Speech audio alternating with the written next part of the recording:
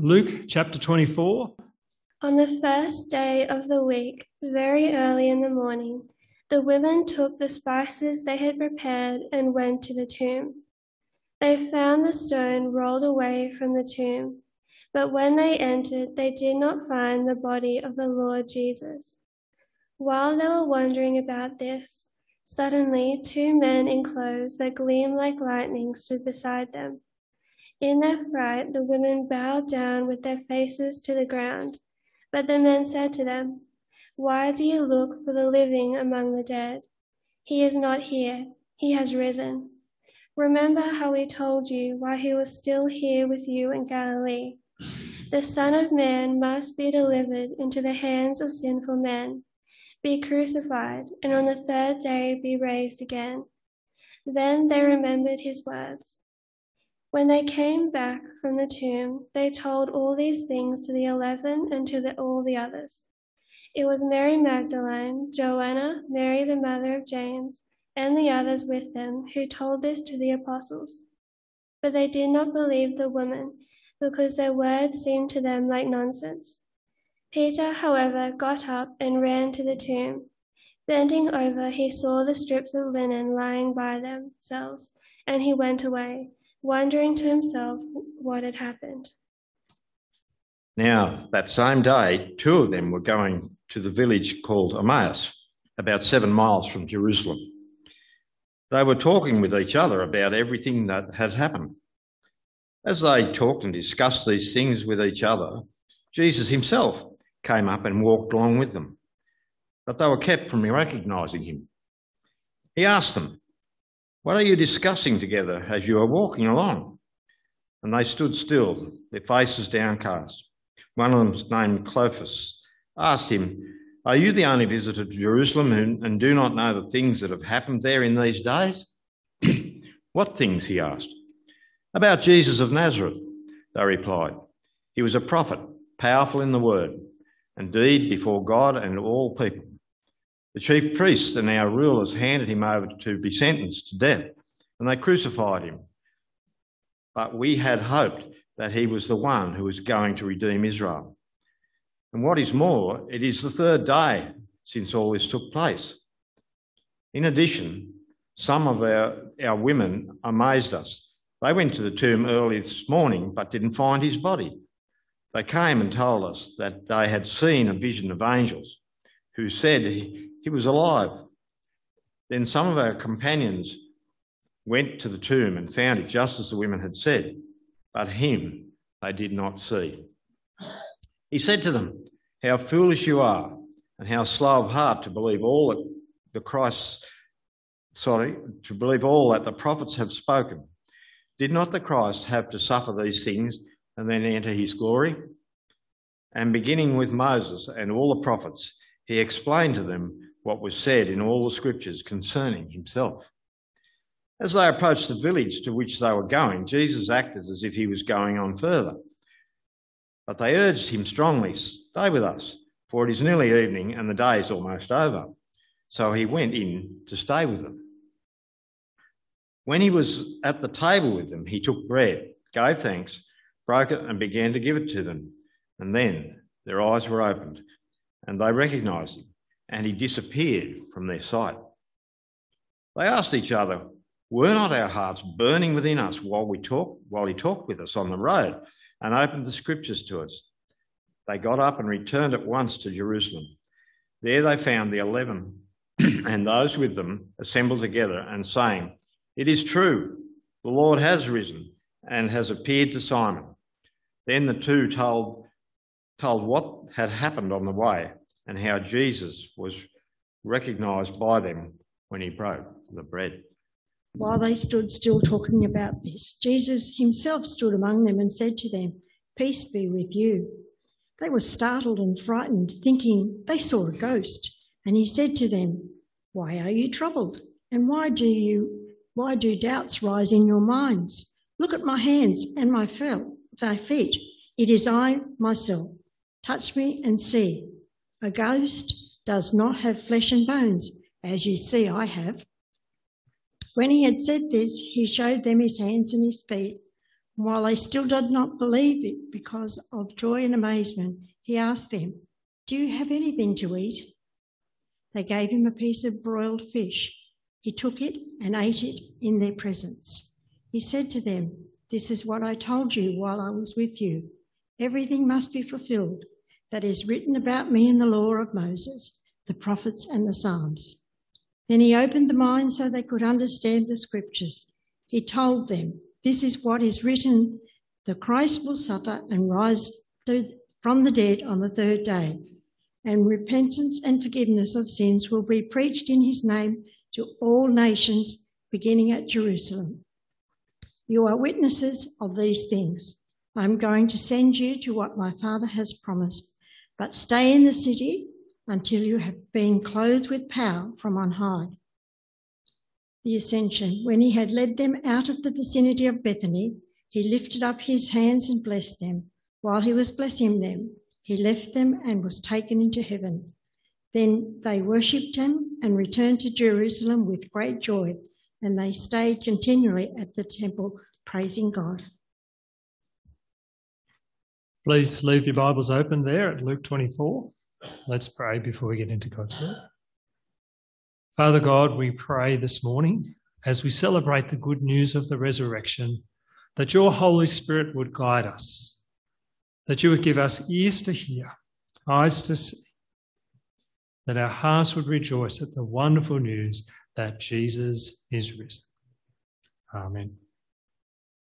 Well, as the story goes, there was once a young American engineer who'd been sent to a job in Ireland by his employer to work in a new electronics plant. It was a 2-year assignment, and the young man, well, he took it on because it was his opportunity to make enough money to be able to marry his longtime girlfriend and to be able to pay for save up a deposit on a house. But while he was working in Ireland, well, his girl remained back in Tennessee. They wrote to each other on a regular basis. But as the lonely weeks went by and the stresses of a long-distance relationship began to take their toll, and his girl, knowing that there'd be attractive local girls around, well, she began to express her doubts about whether he would remain faithful. The young engineer wrote back to her, trying to quell her fears, and he told her that he paid no attention to those girls. He promised not to live and look their direction, although he did write that at times he was tempted, but he was saving himself for her. But in the next letter that he received from his girl, he received a package, and in it was a letter from his girl and a harmonica. She wrote, "I'm sending this to you so that you can learn to play it and have something to take your mind off those girls." When he wrote back to her, he said, "Thanks for the harmonica. I'm practicing it every night and thinking of you." When the 2-year assignment was over and it was time for him to return back to Tennessee, he excitedly jumped on the first plane he could get onto and to be reunited with his girl. And as they met in the airport, he raced over and rushed up to her as though he was going to hug her. But to his surprise, she put out a hand to stop him and said, "Just hold on there a minute. Before there'll be any serious hugging or kissing, let me hear you play that harmonica." Sometimes we all need proof. It's reassuring when the things that we have been depending on are proven to be reliable. When that important piece of machinery that we need for sowing or for harvest or whatever else does what we're relying on it to do. Or when that person that we're depending on for help turns up just as they said they would. And the more we are depending on that thing, the more important it is to us to have proof that what we are relying on is dependable. So today, as we look at the final section in the book of Luke, we're going to be looking at the proof that God has given us. The proof of his love for those who trust in him. Proof that Jesus didn't just die, but that he died for our sins. And proof that Jesus of Nazareth is who he says he is. So we look at Luke's account of the resurrection. It's very clear that Luke is giving us a very frank account of the events that took place. Luke isn't ashamed to show us the doubts and the fears of the disciples and those who were present after the crucifixion. He makes no effort to hide the fact that the first witnesses of the resurrection were women.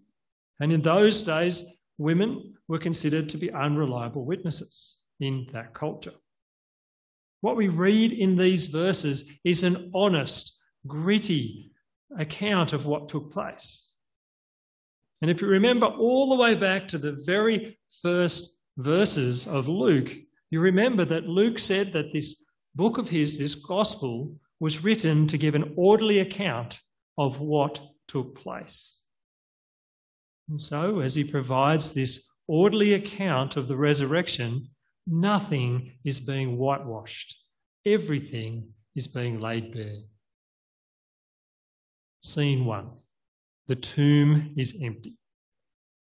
Very early in the morning, on the first day of the week, a small group of women took some spices that they had prepared and went to the tomb where Jesus was laid. When they arrived, they found that the giant stone that was in front of the entrance of the tomb had been rolled away, and there was no body inside. You can imagine at first they would have been a bit confused. Then they would have wondered what had happened to Jesus' body.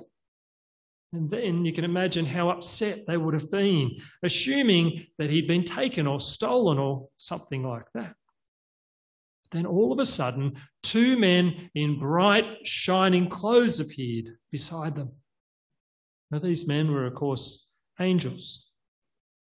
And they asked the women, "Why do you look for the living among the dead? He is not here, he is risen." And they reminded the women that what Jesus had told them back in Galilee, that Jesus would be delivered into the hands of sinful men, crucified, and on the 3rd day rise again. And as the women heard their words, they remembered what Jesus had told them. Can you imagine all of the emotions that these women were going through? They had just been grieving Jesus' death. They were among some of his closest companions. They were frightened by the presence of these men in bright, shining clothes, and now all of a sudden they were excited by the good news that he might be risen. You can imagine they probably ran the whole way back to where the disciples were staying, eager to tell them what they just discovered. But when they got back to the 11, all of them except for Peter, well, they thought the women were speaking nonsense. It was only Peter that went to go and check it out. He ran to the tomb to go and see this for himself. He was looking for the proof of what he really, really wanted to be true. Scene 2. Jesus takes a walk with some of his disciples. We're told in verse 13 that 2 of Jesus' followers were walking on a road to the village of Emmaus. One of them was named Cleopas, and the other one isn't named in Luke's account. Now, what's interesting is that Cleopas wasn't one of the 11. He was a follower of Jesus, but he wasn't an apostle or one of those close disciples of Jesus. Which means that unless this unnamed person that was with Cleopas was, Jesus' first appearance after these women was to some other followers of Jesus rather than the 11. And as these 2 men were walking along the road, well, they were discussing everything that had happened the weekend before. They would have been talking about how Jesus was arrested, They would have been talking about the way the Jewish leaders had stirred up the crowd and made all sorts of false accusations against him. And of course, they would have been talking about the crucifixion. These two men seem to have been talking all of this through as they were processing everything that had happened. And why Jesus hadn't given them the victory that they were expecting. But as they made their way down the road, Jesus walked up to them and joined in on the conversation. They don't seem to have recognised him at this point. Jesus asked them, "What are you discussing together as you walk along?" Now, Jesus asked this not because he didn't know, of course, but because he wanted to have them tell him what they knew or what they understood. He told Jesus that the man that had been crucified was a prophet, powerful in word and deed. They told him that the chief priests and the Jewish rulers had handed him over to be sentenced to death. And they told him they had hoped that he was going to be the one to redeem Israel. They told him about the women and what they had said about the empty tomb. These men had put their hope in Jesus, and now their hope in him was being tested. The last few days for these men had been extremely traumatic. And they were now questioning everything they knew about Jesus. What these men needed in their time of doubt was some proof, some hard evidence that what they had believed in was still true. And so Jesus explained everything to them, beginning from Moses and through the prophets. He explained that the Christ would have to suffer these things and then enter his glory. Then as they finally came to the village, which is called Emmaus, Jesus pretended that he was going to keep on travelling on. They strongly urged him to stay with them, and he agreed. That evening they sat down and they broke bread. Jesus took the bread and he broke it, and he blessed it and gave it to them. And when he had done this, their eyes were open and they realised who it was. But just as suddenly as they realised that Jesus was right in front of them, he was taken away from them. And they marvelled at what had just happened. Verse 33 tells us that they were so amazed that they got up and returned to Jerusalem. Now, this was most likely at night time in the dark because they'd only just had their evening meal. These men now had their proof. Their hope in Jesus was not in vain. And so when they got to the place where the 11 were, they exclaimed, "It is true, the Lord has risen." Scene 3. Jesus appears to his followers in Jerusalem. While the two were still telling this to the 11 about what Jesus had said to them, Jesus appeared right there in the midst of them, right there among them. And even though they'd only just been listening to what these two men were saying, when they saw Jesus, they were afraid and they thought they were seeing a ghost. Jesus showed them his hands and his feet, but they still didn't seem to believe. So he asked them for something to eat, because dead people don't eat anything. And they gave him some fish, and he ate it in front of them. You can imagine their eyes being wide open, watching him with every single mouthful. And Jesus said to them, "This is what I told you while I was still with you. Everything must be fulfilled that was written about me in the law of Moses, the prophets, and the Psalms." When they heard this, their eyes were opened, and they believed that Jesus is risen. They had all of the proof that they needed. And now that they understood why all this had to take place, Jesus told them that they would now be his witnesses of all of these things. They and all those who follow after them will be the ones charged with the responsibility of sharing this good news.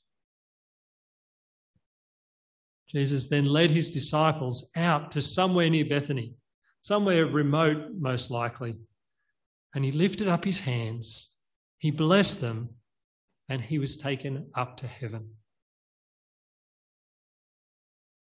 At first, the disciples had doubted the testimony of what the women had said about the empty tomb. At first, the two men on the road had doubted whether Jesus would be the one who would redeem a people for himself.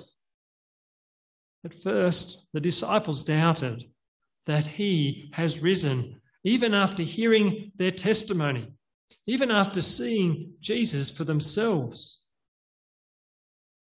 But as Jesus opened the scriptures, first to the two men on the road and then to his disciples in Jerusalem, their eyes were opened and they believed the good news that Jesus is risen.